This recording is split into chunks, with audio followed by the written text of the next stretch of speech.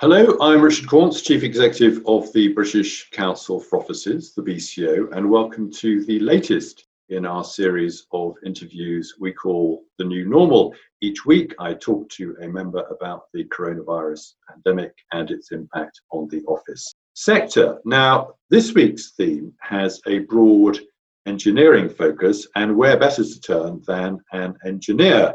Happily, my guest is exactly that, and also a very good friend of the BCO, and none other than Bill Price. So welcome, Bill. Good morning. Good morning, Bill. It's a great pleasure to have you with us, and thank you very much for spending some time with me. For those who may not know, Bill is a structural engineer by background and a director at WSP. His career has included buildings across many sectors, usually delivering multidisciplinary engineering services. Bill was responsible for the early design development stages of the Shard and associated with all of the projects at London Bridge. Since 2012, Bill has been closely associated with thought leadership and delivery around rail overbuild. His papers for WSP include Out of Thin Air and Building Our Way Out of a Crisis, and possibly worth dusting that one down at the moment. But more important than all of that, as I often say at this stage, is Bill's involvement with the BCO, which has principally been with the annual conference and the technical tour program, where he worked on the conferences in New York, Madrid, Chicago, London 2017, and what will now be Toronto 2021. And Bill also co-edited the BCO Strategic Design Guide to Tall Buildings in 2016. So welcome again, Bill. I'm very grateful to you for spending some time with us this morning. I'll jump straight to questions, if I may, and start with the broad theme of construction.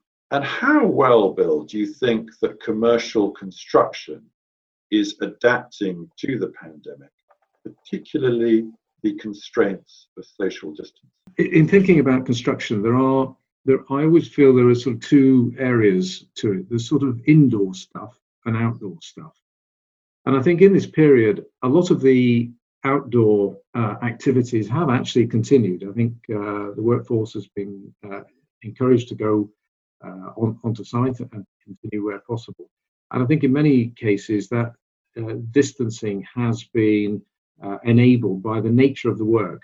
Things like demolition, where you have maybe just have one person in a machine, or piling, or basements, or concrete work. Those kinds of things seem to be manageable in this space. I think on the interior type activities, perhaps to do with the fit out, mechanical, electrical installation type work, it becomes far more difficult. And I think quite a bit of that work has not been able to continue. Well, I'm definitely aware of the Paddington Square job, for example, has essentially continued. But equally, I'm aware of a major hotel refurbishment that's going on at the moment in the West End. And if anything there, the contractors have asked for design information to be kind of accelerated because there aren't any people there. So the slight irony of that is that although the hotel is in terribly bad shape, the construction project has been able to get on with things because there haven't been the guests there. And then the other thing, in terms of us as being designers and consultants, we have been able to visit sites through accompanying somebody with a camera, or talking us through things, or sending us photographs.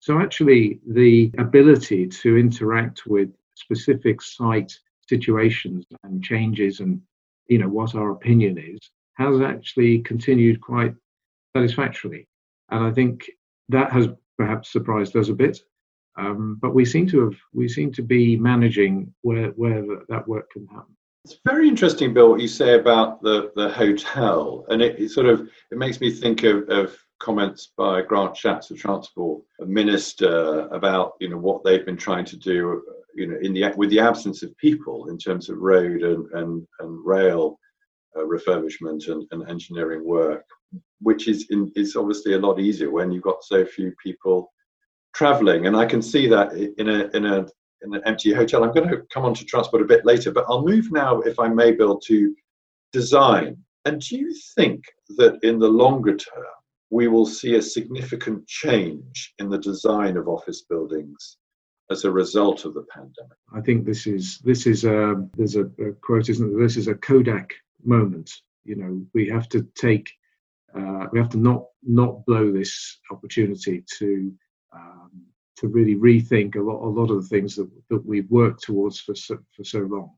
The way that we even use an office and the way we think about an office. I think all of, you know, so many things are really under review. I mean, here am I at home? Am I in a home or am I in an office? You know, it's a thought that's running through all of us all the time. So in the office, you know, the entry sequence, the lobby, how we get in and out of buildings, how we might be monitored and controlled. I think the distinction, you know, we have owner-occupier buildings, but we also have landlord and tenant scenarios. So you might have situations where the landlord is thinking, who are my tenants and who are the individuals coming into my building, and what sort of medical state might they be in? Nobody's ever thought about that, but you might be thinking about it from a brand and a kind of you know, future acceptability, desirability almost of that particular office. So then those kinds of ideas might get turned around into engineering considerations to do with access, you know, key fobs, health checks, you know, who even kind of tag and trace on a very local basis to try and keep track of, you know, who is where, all of which have GDPR and, you know, personal data implications. But I mean, all of that, I think, are just a few of the ingredients that are going to affect the way that we design buildings. It's fascinating stuff, Bill, and a theme, unsurprisingly, a common theme in these interviews has been the vaccine and what might happen after that. But even if there is a vaccine that is discovered for COVID-19, realistically no earlier than next year, that doesn't mean there won't be a variant, another pandemic, and trying to design your way out of that, I agree, is going to be very much a factor in the months and years to come. I'd like to switch now to a specific class of office, if I may, a specialism of yours, and that's tall buildings. And of course, you worked on Europe's tallest, the Shard. But do you think, Bill, the nature of tall buildings present particular, possibly unique challenges in the context of the coronavirus? I think the key distinguishing feature of a tall building is the vertical transportation, is the lift. I think once you get onto an office floor, it's not such a big deal whether it's on the second, 10th or you know, 58th floor, really. I mean, there are some things, but in principle, it's how to get into the space. So, you know, lifts invented in the 1850s. There are 170 years of lift evolution. There's something like 18 million lifts in the world right now. All that work has really been, I think you could say, aimed at anti-distancing. It's all been about trying to get the most people onto a given floor as quickly and efficiently as possible in the morning peak. That is what the BCO standards are written around. And some extremely clever people have worked extremely hard to make those lifts do that. To the extent that we have hall call systems, we have double-decker lifts, all trying to make the buildings more and more efficient to meet occupancy levels like 1 to 6, 1 to 8 maybe. These are all things that are just not okay with distancing. So I think the challenge for tall buildings is going to be how to really make people feel safe, and also to get them to their workplace. I know somebody quite well that we mentioned the Chicago conference, Richard, and one of the fantastic buildings we visited there was the 330 North Wabash, the old IBM Mies van der Rohe Tower. And the person I know went into that office last week, and the way that they were unable to go in was through a sort of pre-lift lobby concierge queue arrangement. So they were allowing 4 people into each lift car. Those are big lift cars. They're 21-person lifts, 4 people only in it, and people waiting for their turn to go to that space. No touching buttons, and really a managed entry sequence. Now, I use that because that was on our tour plan for Chicago, and that is a building that people have been encouraged to go back to. But you can think of many of our London buildings might have to be using that kind of approach to give people access. Very interesting, Bill. And your phrase "anti-distancing," fascinating. And you're absolutely right. Of course, I mean, we've all done it. You know, you go into a busy tower at peak time, and the loadings are huge, and a very, very interesting point. I'm conscious of time, Bill, so I'm going to switch to my next theme, if I may, and we touched on this a little bit earlier, but that's transport. And in most cities, public transport is pretty much an essential part of the mix. But in the absence of a vaccine, what design solutions might be introduced to allow passenger numbers to return to something approaching? I think there are very few design solutions that are really going to still achieve safe travel. You know, if you think about these modes of travel, and you could think of the running order might be trains, tubes, buses, and then even lifts. These are all transport devices which traditionally run on density. I mean, at the moment we're working on 2 meters, but in Denmark right now, I can tell you that they've reduced that to 1 meter. I think people will be driven by whatever mode of transport they feel most safe on. And I can see that you could have situations where, let's say, you get on a train at your stop, it comes to the station 3 stops down. People are very, very keen by that time to get on your train. And I can imagine people getting off that train thinking, there's too many people here. I'm going to choose to be late or choose not to be in that scenario. I mean, something else really is people sometimes talk about reducing density by spreading the time periods over which people travel. TfL really say that their busy times are between 5:45 and 8:15, or between 4 and 5:30. Network Rail, their off-peak period is 10 until 3:30. Now, you know, there's a limit to being able to splurge these peaks out, because most people, many people, have their travel linked to aspects of the rest of their lives, like childcare, schools, colleagues, meal times, whether it's dark, whether it's light. So yes, there's a bit of splurging out of travel that could be done to try and reduce numbers. But the whole thing is like an interlocked, integrated existence that we have, and it's going to take quite a while, I think, to really work out how to manage numbers and travel to get people into those traditional office settings. I think you're absolutely right, Bill. In many ways, that is perhaps the most challenging, immediate problem. We both have the joy of travelling on South Western Railway into London, which is challenging at the best of times. And anyone who lives on a busy commuter line travelling into London knows what it's like when it's all meant to be working, and the idea of introducing social distancing to that, and with the volumes of people concerned, I think is going to be enormously problematic and a big deterrent for many. So I think you're absolutely right. I'm conscious of time, Bill, and unfortunately I've only got time for one more, which I do want to cover, and that I've given the theme looking ahead.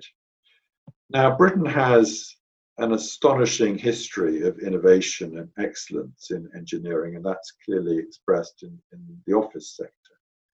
So do you feel, Bill, that Britain will be able to design its way out of this and future pandemics in general terms? So I do expect that we will come up with answers and solutions which enable the traditional kind of functionality of what we did in offices to continue in some sense.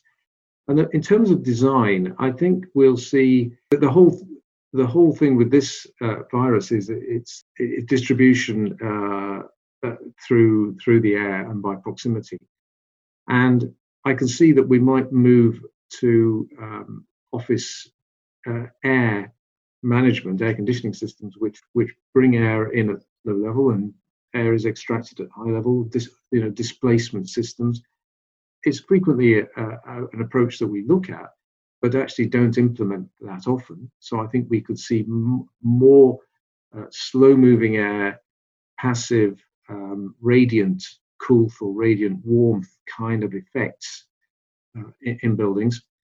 People have talked about opening windows. In this period, we've all witnessed a kind of reduced noise and lack of cars, air quality improvements. And so the usual arguments about keeping windows shut to keep pollutants out might start to go away. But if you're the person next to the window in the office, then you're probably in a great place. But if you're on the other side, then you might be actually picking up everybody else's kind of detritus in the air. So there may still be a desire not really to have opening windows. And opening windows are an issue on a tall building anyway. I think the BCO's standards need almost a review of every line to wonder how we may introduce more adaptable, flexible space and accommodate maybe the cleaning and the management of the space in a way that we've never really envisaged. If I come back to lifts, I've never heard a client say, really, Bill, I'd like you to make the lifts as generous as you possibly can. I'd like the lifts to have a sense of grandeur and openness and, plenty of space around people as they make their journey to my floor. There is a bit of a statistic about, I think, if you're on the first floor, 90% of people are prepared to walk there. Second floor, 50% of people. Third floor, 25% of people. Fourth floor, nobody walks. And that's, you might get some enthusiasts, people in our building in Chancery Lane. Some very excitable people do walk to the fifth floor as their key piece of exercise. But that is the total exception.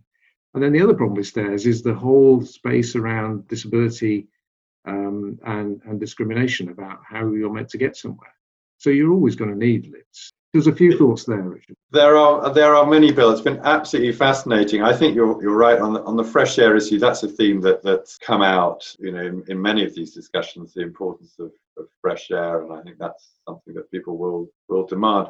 On lifts, I remember going. I haven't been to Harrods for donkey's years, but I remember going as a child, and I don't know if they still have them. There's a Novelty Valley. They'd kept lifts that had sort of attendants with them, and there would be a chap who would sit on a sort of stool and open the gates, which was all rather splendid and grand. But there we are. Sadly, we are out of time. It's been absolutely fascinating and a great pleasure as always, Bill, to talk to you.